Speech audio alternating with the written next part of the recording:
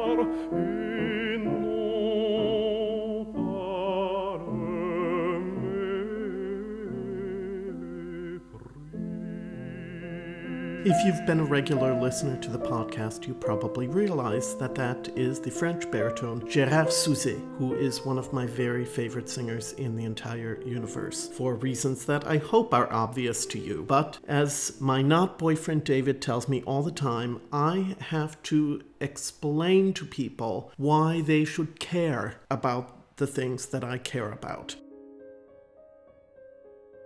He says he expects that of his students, and I think it's a reasonable thing to expect of scholars. I'm not a scholar, but I am a music professional. So why not apply those same standards to myself? So this episode is going to be primarily devoted to the 101st birthday of Gérard Souzet and an explanation of why you should care about him as much as I do. So, Gérard Souzet, December 8th, 1918, is the day that he was born. That means that Saturday, December 8th, 2019, was his 101st birthday. Now, I've already complained in a previous episode that his 100th birthday went virtually ignored, where it should have been something that everyone was aware of, and everyone in the music world was celebrating, commemorating, paying tribute. It didn't happen, so I'm just going to offer a little bit of a tribute myself. So let's start with a little biographical information here. Gérard Souzet was born in Angers under the name Gérard Tisserand. It was a musical family. His sister, in fact, Geneviève, who became known as Geneviève Touraine, also was a professional singer. And now I get to jump in with a little sample of Geneviève Touraine's singing. What we're going to hear today is an excerpt from the Fiançailles pour Rire of Francis Poulenc. She, in fact, was the first performer of these songs in 1942. And then a number of years later, I think it was 1954 or 55, recorded the cycle with Francis Poulenc. What I'm going to offer for you right now is her recording of the final of those songs, Fleur.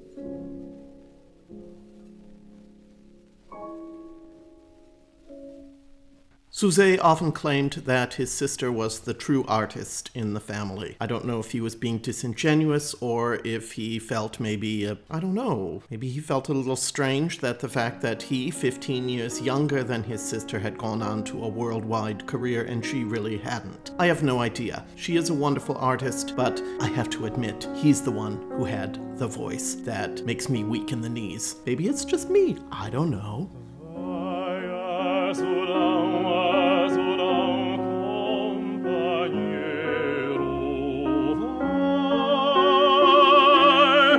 Vai ver minha ingrata, diz que sem ela sertão não é mais sertão.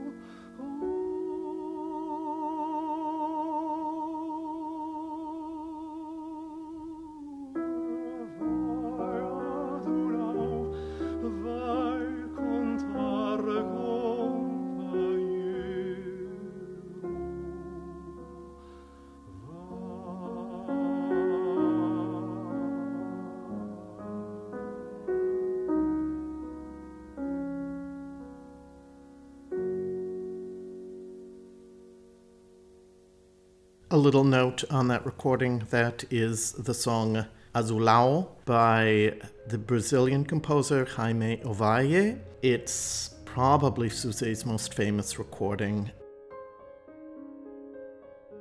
I'm following David's dictum to try and show you immediately why you should care. This is the text. It's very simple. The narrator is talking to the bluebird.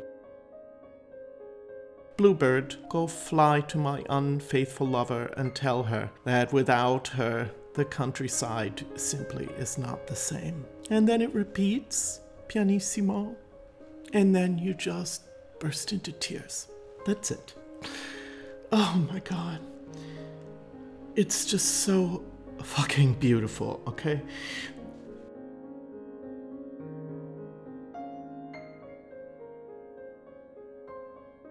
So Suze and his sister Geneviève did record together a pair of duets by Purcell in 1949 with Irène Aitoff accompanying on the Boîte à Musique label. And I'm going to offer you My Dearest, My Fairest.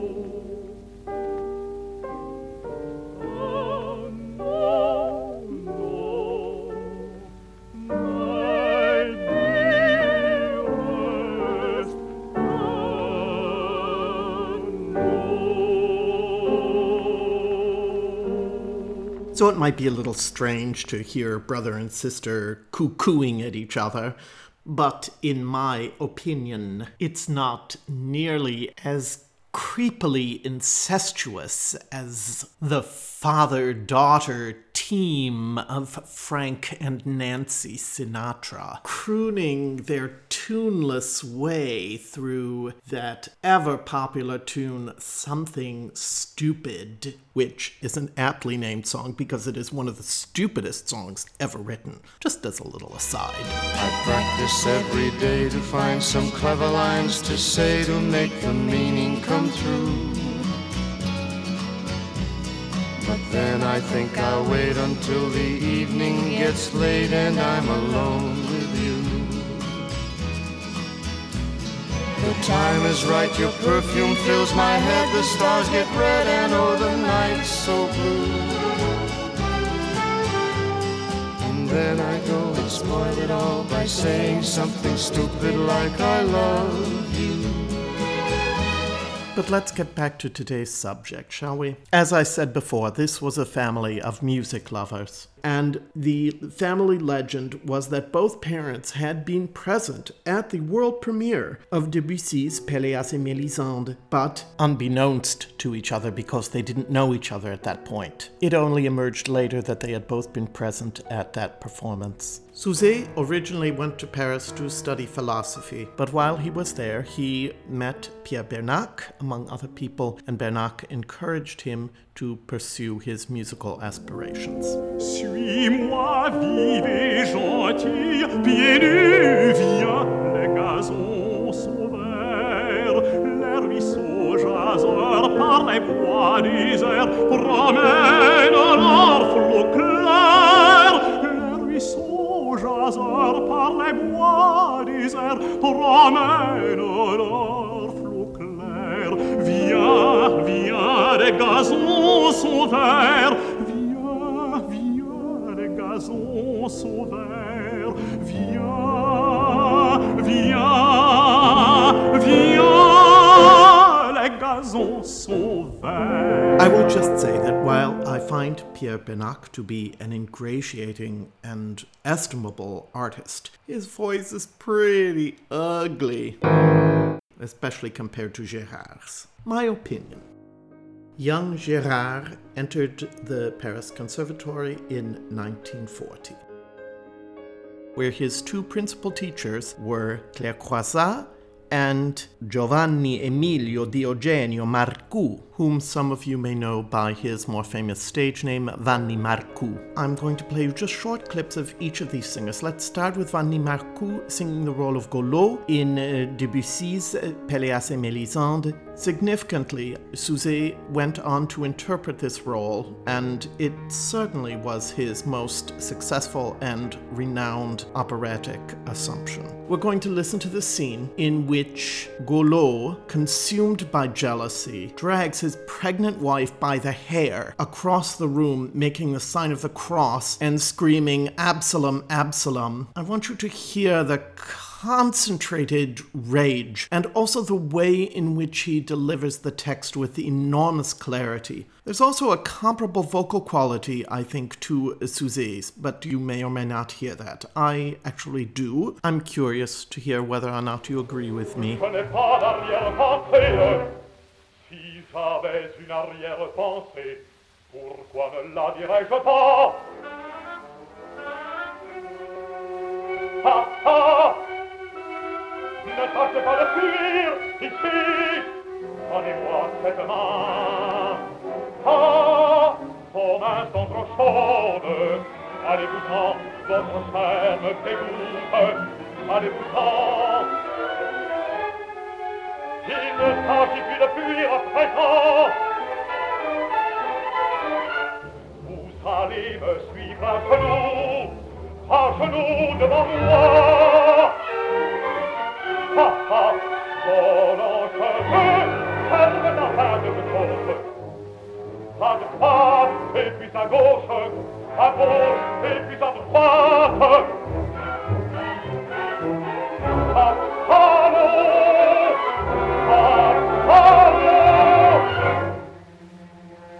À l'avant, en arrière, jusqu'à terre, vous voyez, arrivez pas comme un vieillard, Claire Croizat was Suzet's other significant teacher. She spent the first part of her career singing primarily operatic material, which may come as a surprise to those who remember her as an interpreter of French art song. None of her recordings are of the standard operatic literature. However, she sang everything from Clytemnestra in Electra to La Cieca in La Gioconda, so she clearly had a voice of substance. One associates her more with the fine-tuned art of the mélodie.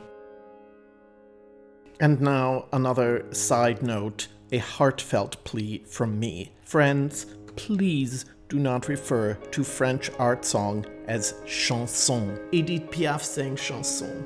Those of you who know a little bit about me know that I adore Edith Piaf with all of my soul. But she sang chanson, she did not sing mélodie. Sorry, I just had to be a little pedantic. Because one sees it all the time. All the time. Even on recordings of mélodie, they write chanson by Debussy, Ravel. No! They're not chansons. Let's call them mélodie and spare me having a heart attack. Thank you. Now that we've gotten that all cleared up, let us listen to Claire Croizat sing the first of the very short Le Bestiaire cycle that was an early work of Francis Poulenc. Indeed, it is Francis Poulenc who accompanies her on this 1928 recording. This is the first song, Le Dromadaire, the camel.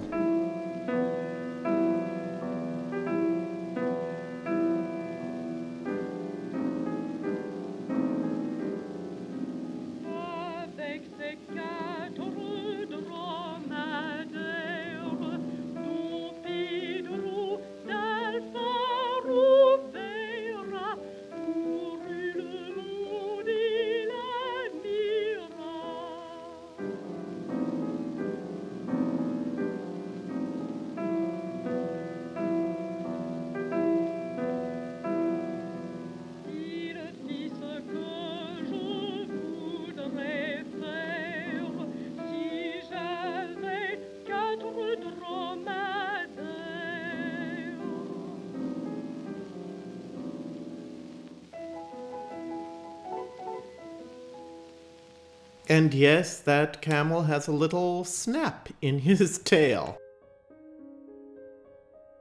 I'm going to play you a few of my favorite of Suzet's very earliest recordings. Let's see. I'd like to offer you a recording of César Franck's beautiful song Nocturne. The pianist is Jean-Michel Damas, with whom Suzet worked at the very beginning of his career. This was recorded in June of 1947.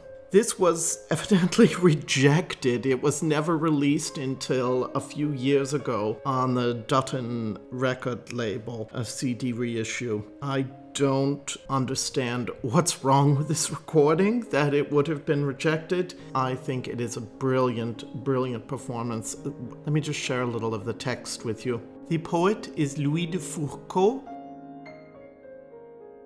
Aux fraîches nuits, nuits transparentes, mystères sans obscurité. La vie est noire et dévorante. Aux fraîches nuits, nuits transparentes, donne-moi ta placidité. So, O chilly night, transparent night, mystery without darkness, life is black and insatiable. O chilly night, transparent night, give me your calm.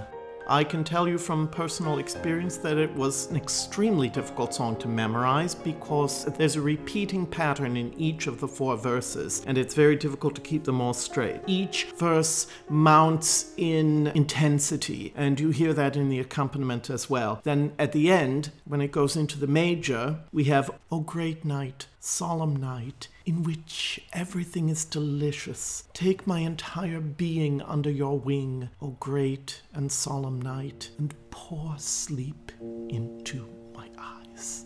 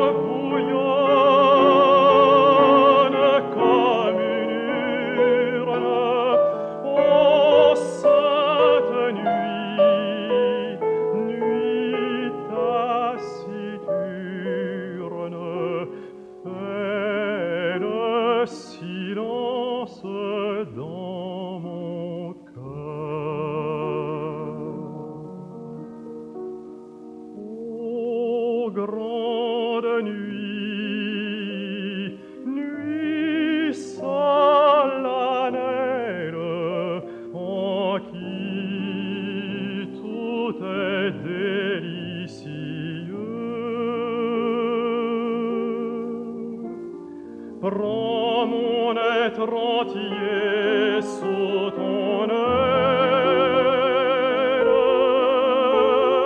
ô grande nuit, nuit solennelle, verse le sommeil en mes yeux.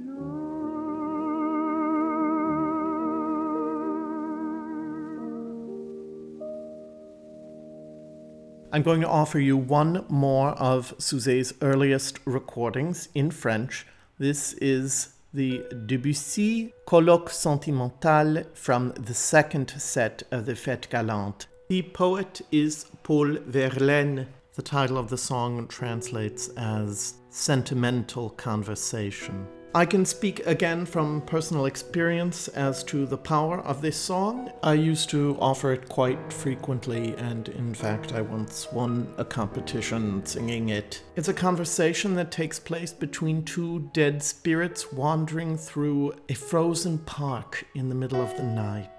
Dans le vieux parc solitaire et glacé, deux formes ont tout à l'heure passé. Their eyes are dead, their lips are soft, and one can scarcely hear what they're saying. And then the conversation. Do you remember our former ecstasy? Why do you want me to remember? Does your heart still beat at the very sound of my name? Do you still see my soul in your dreams? No. Oh, those beautiful days of unspeakable happiness when our lips were joined together. That's possible. Oh, the sky was so blue and hope was so great. Hope has fled, defeated, into the black night.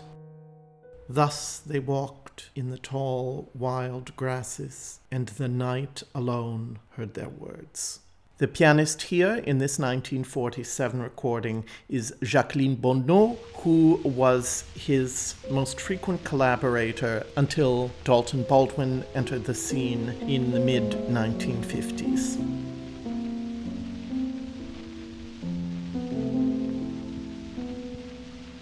Dans le vieux parc solitaire et glacé, deux formes ont tout à l'heure passé. Leurs yeux sont morts et leurs lèvres sont molles, et l'on entend à peine leurs paroles.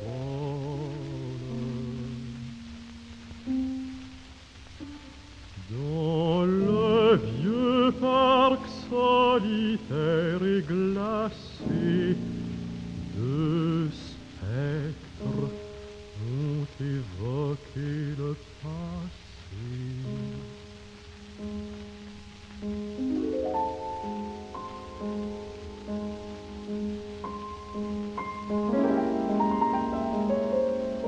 Se souvient-il de notre extase ancienne?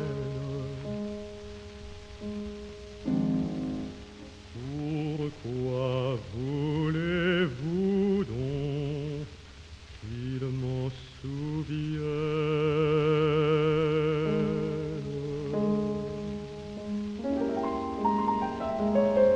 Ton cœur bat-il toujours à mon seul nom? Toujours vois-tu mon âme en rêve? Non. Ah, les beaux jours de bonheur indicible où nous joignions nos bouches.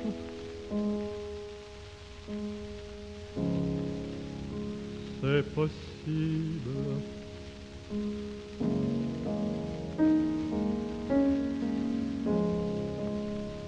Il était bleu le ciel et grand l'espoir.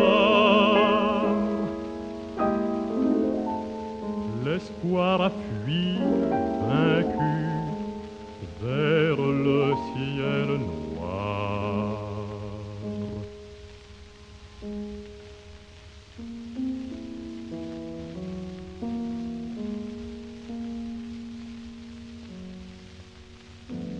Tels ils marchaient dans les avoines folles, et la nuit seule entendit leurs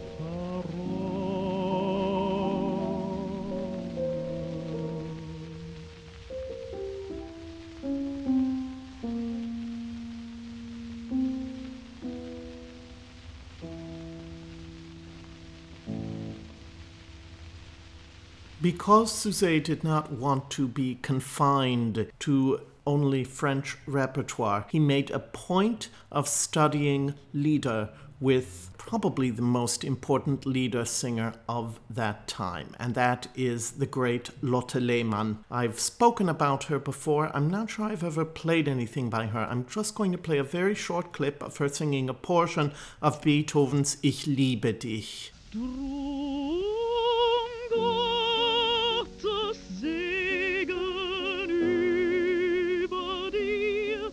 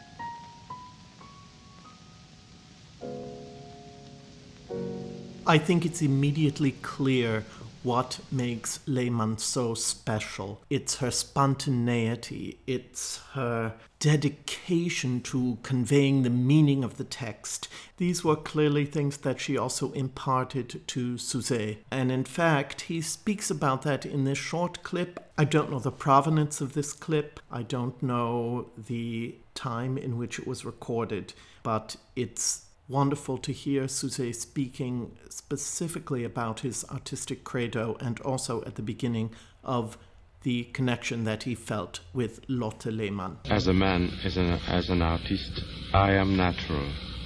That's why probably my dear Lotte Lehmann liked my work. She also was natural. I don't think I am sophisticated, nor do I ever have towards the music I have to perform a very intellectual approach. Simply, music means a lot to me, and I feel very deeply what I sing. Sometimes when I sing, I shiver. But it's not because I love what I'm doing, it's because music moves me to the bones. Anything I do musically is spontaneous and motivated. As a singer, I never try to prove anything. For instance, to prove that I sing better than others. Some singers obviously want to prove they can do things nobody else ever achieved before. I admire these singers, and in the end, they might indeed have the last word. I let them have it. Of course, I do prepare my interpretations, but I always leave a margin for the last minute's intuition. Relying perhaps too much on my instinct is living dangerously, I know it, but that's my way. Once I received a letter from a woman. She wrote that most of the time I give her the impression of improvising. Again, it is not an impression I try to give, but no doubt this person had understood me well. And I think that's the reason why I shall never be really popular. The big public likes interpretations that are explanations. For me, music is crystal clear and self-explanatory. Therefore, when I'm performing, I only propose my feelings.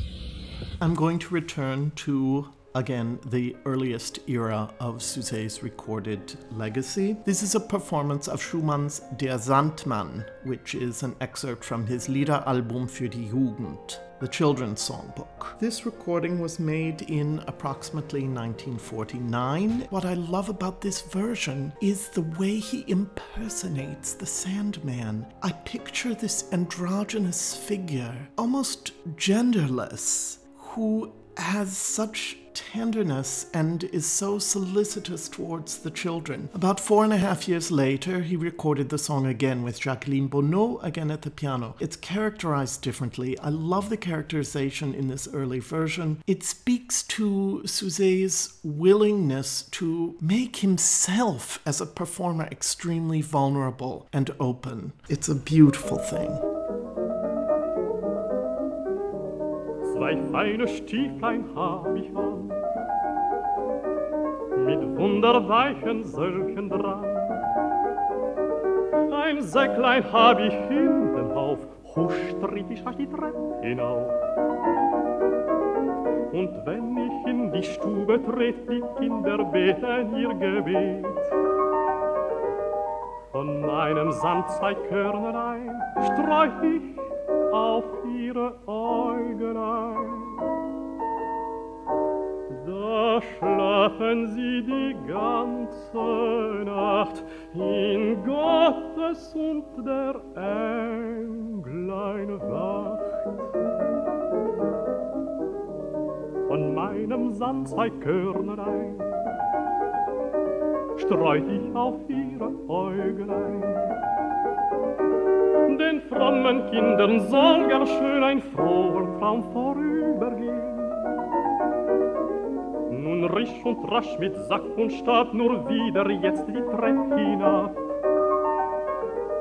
Ich kann nicht länger müßig stehen, muss heut noch zu gar vielen gehen. Da nickt ihr schon und lacht im Traum und öffnete doch mein Säcklein kaum.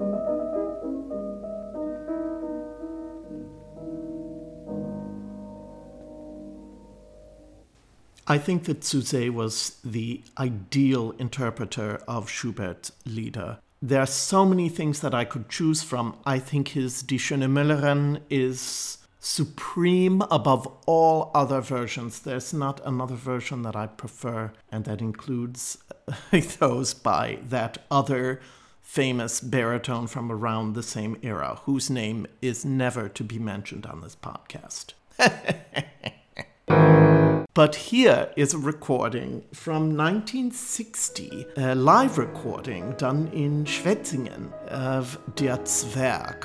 Der Zwerg means, pardon me, the dwarf. It's a gothic tale of deception, adultery, murder. It's unbelievable. Rather than spending my time reciting the whole thing to you, I'm going to put the text up on the website for the podcast. That's, once again, countermelodypodcast.com. One word. The story just seethes with sex and blood, and it's really quite violent.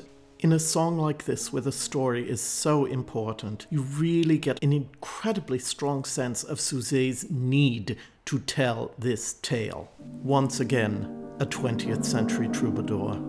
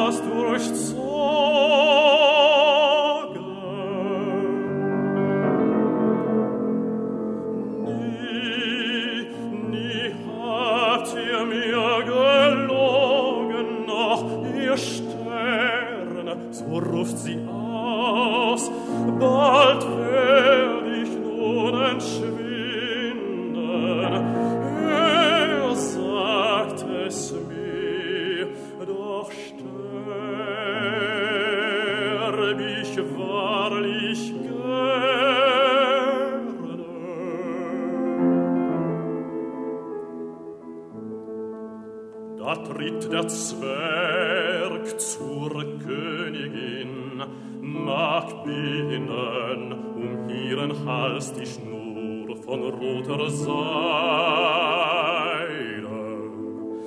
Und Feind,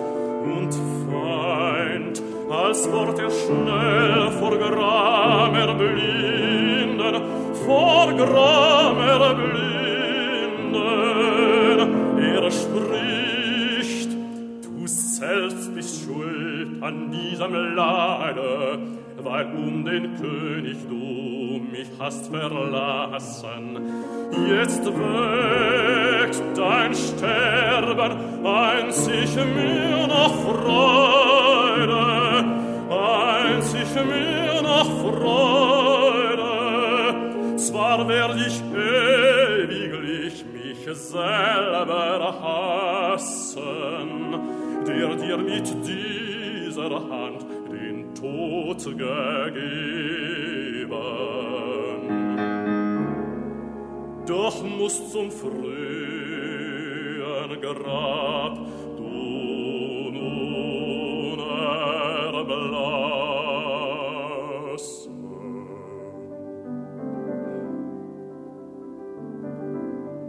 Sie legt die Hand aufs Herz voll jungem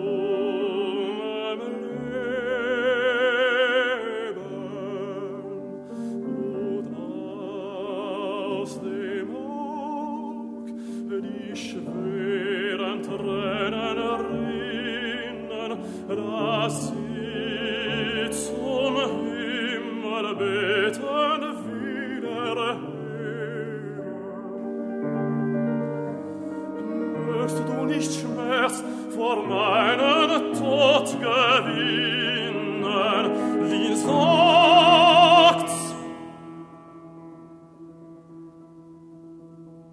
Da küsst der Zwerg die bleichen Wangen.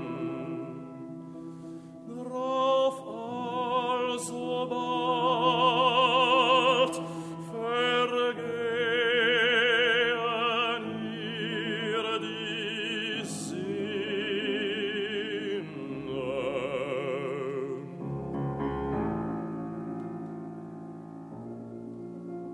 Der Zwerg schaut an die Frau vom Tod befangen.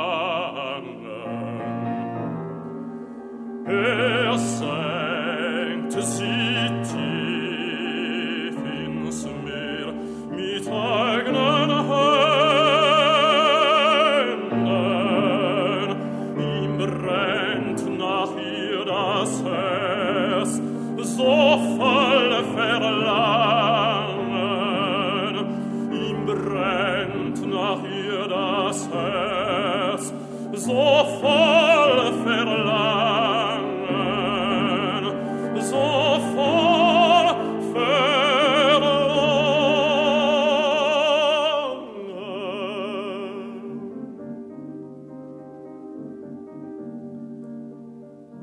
An keiner Küste wird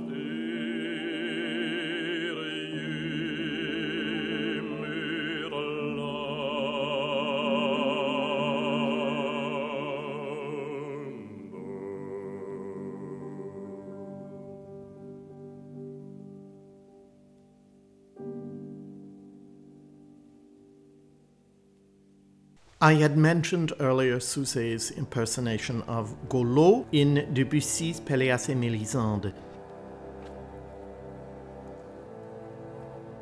It's interesting that he chose to take that route rather than what might have seemed the more natural assumption of the role of Pelléas. He infuses this part with an unbelievable amount of rage. I'm going to play you a portion of the scene with his son Ignolde, in which Golot tries to solicit information from him about what's going on between his wife Mélisande and his half-brother Pelléas. This recording, which I was very lucky to get my hands on, is with Désiré Émile Engelbrecht conducting. It's a recording from French radio from the 24th of November 1955 with Gérard Souzay as Golot and the previously unknown to me Nicole Robin as Ignolde. Engelbrecht has his finger on the pulse of what makes this music so dramatically cogent and alive. The tension that is built in this scene is simply indescribable. See if you love it as much as I do. Ils s'embrassent quelquefois. Non. Qu'ils s'embrassent, petit père. Non, non. Ah, si, petit père, si, une fois qu'il pleuvait. Ils se sont embrassés. Mais comment se sont-ils embrassés? Comme ça, petit père, comme ça. Oh, oh, votre barbe, petit père, elle pique. Elle devient toute grise, petit père, et vos cheveux aussi, tout gris, tout gris.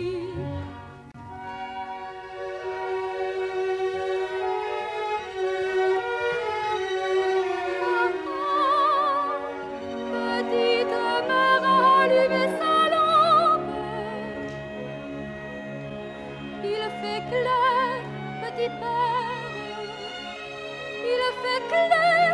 Oui, il commence à faire clair. Allons-y aussi, petit père. Allons-y aussi. Où veux-tu aller? Où il fait clair, petit père.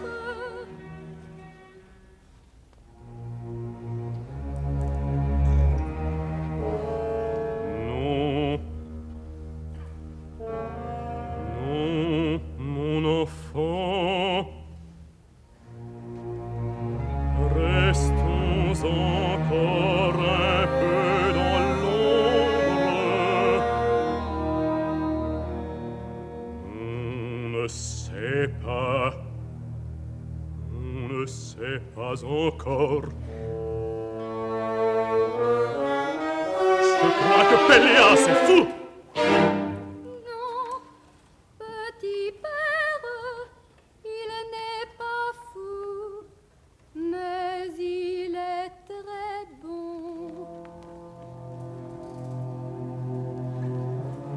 Veux-tu voir petite mère? Oui, je veux la voir.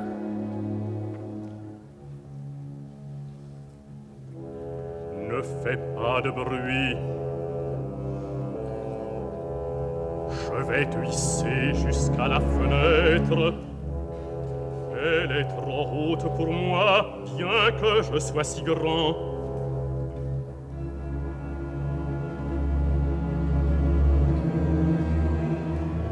Ne fais pas le moindre bruit. Petite mère aurait terriblement peur. La vois-tu? Est-elle dans la chambre? Oh, il fait clair. Elle est seule. Oui. Non, mon oncle Péléas y est aussi. Il... Oh, petit père, vous m'avez fait mal. Ce n'est rien. Tais-toi. Je ne le ferai plus. Regarde, Ignolde.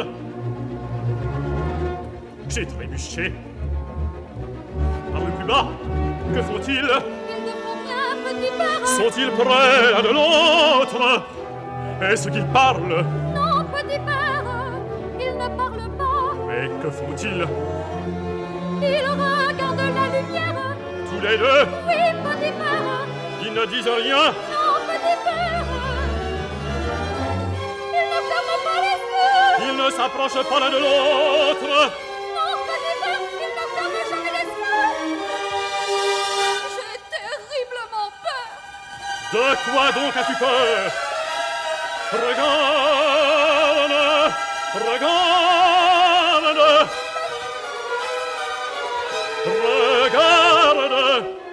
Je vais crier, petit père. Laissez-moi descendre. Viens!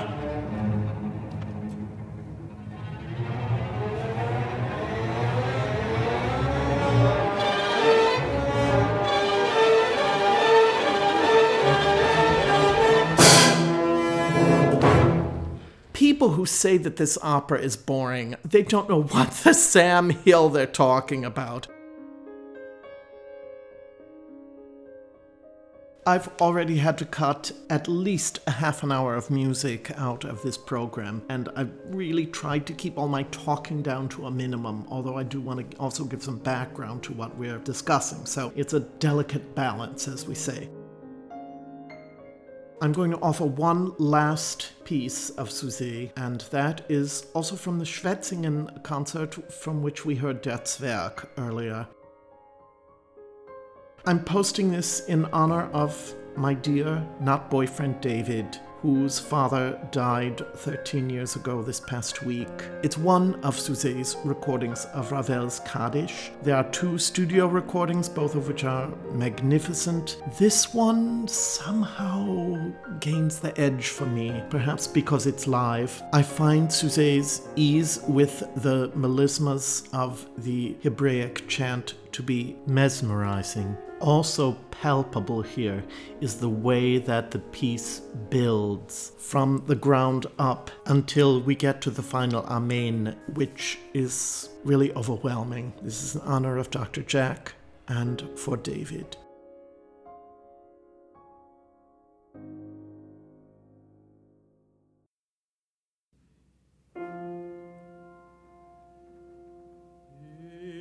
It's good.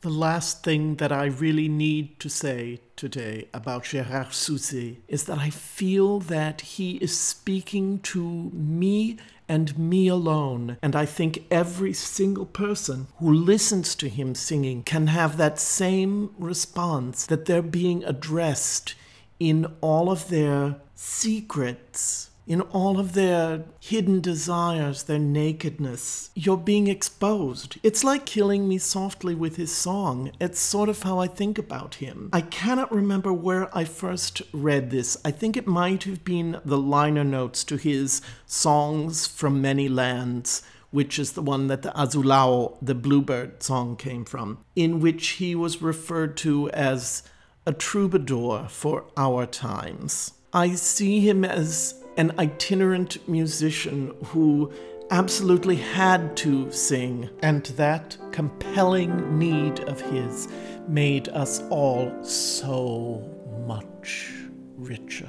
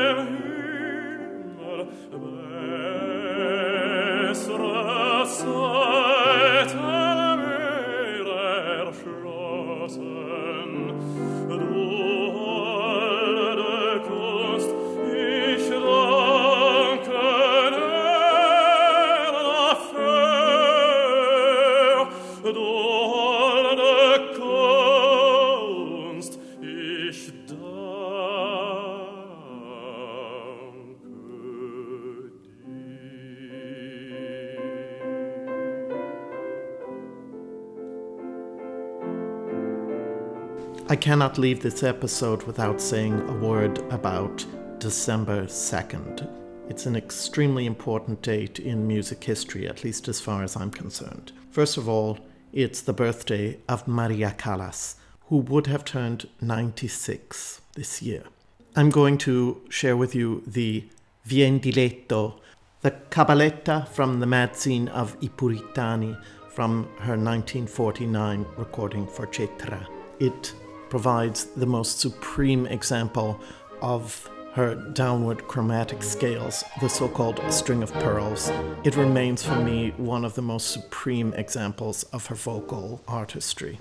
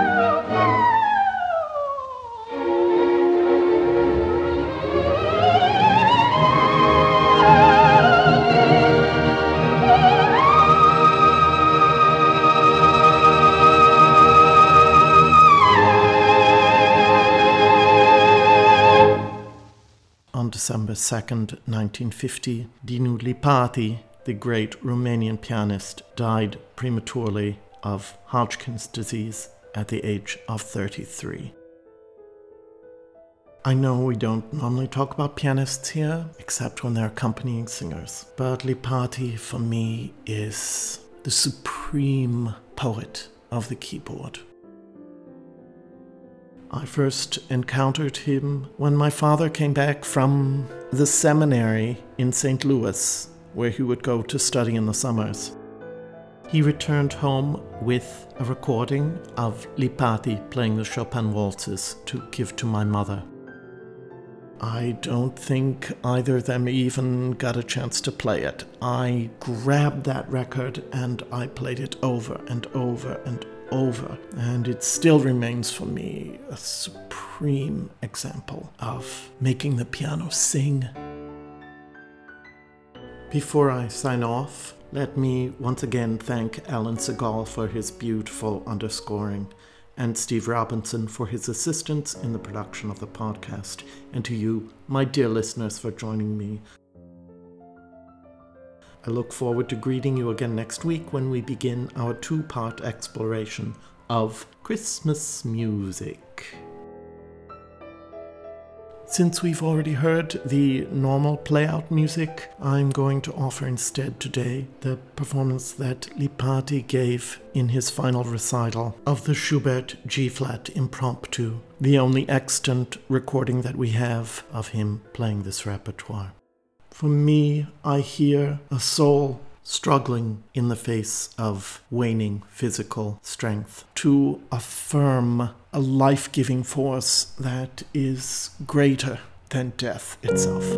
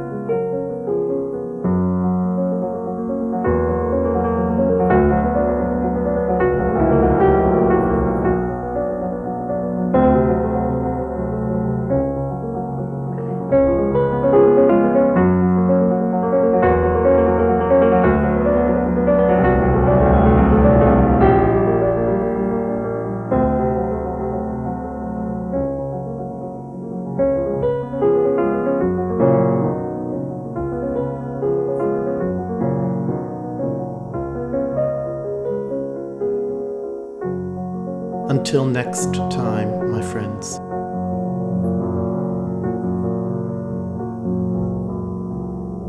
Keep the song in your hearts. I'm Daniel Gundlach.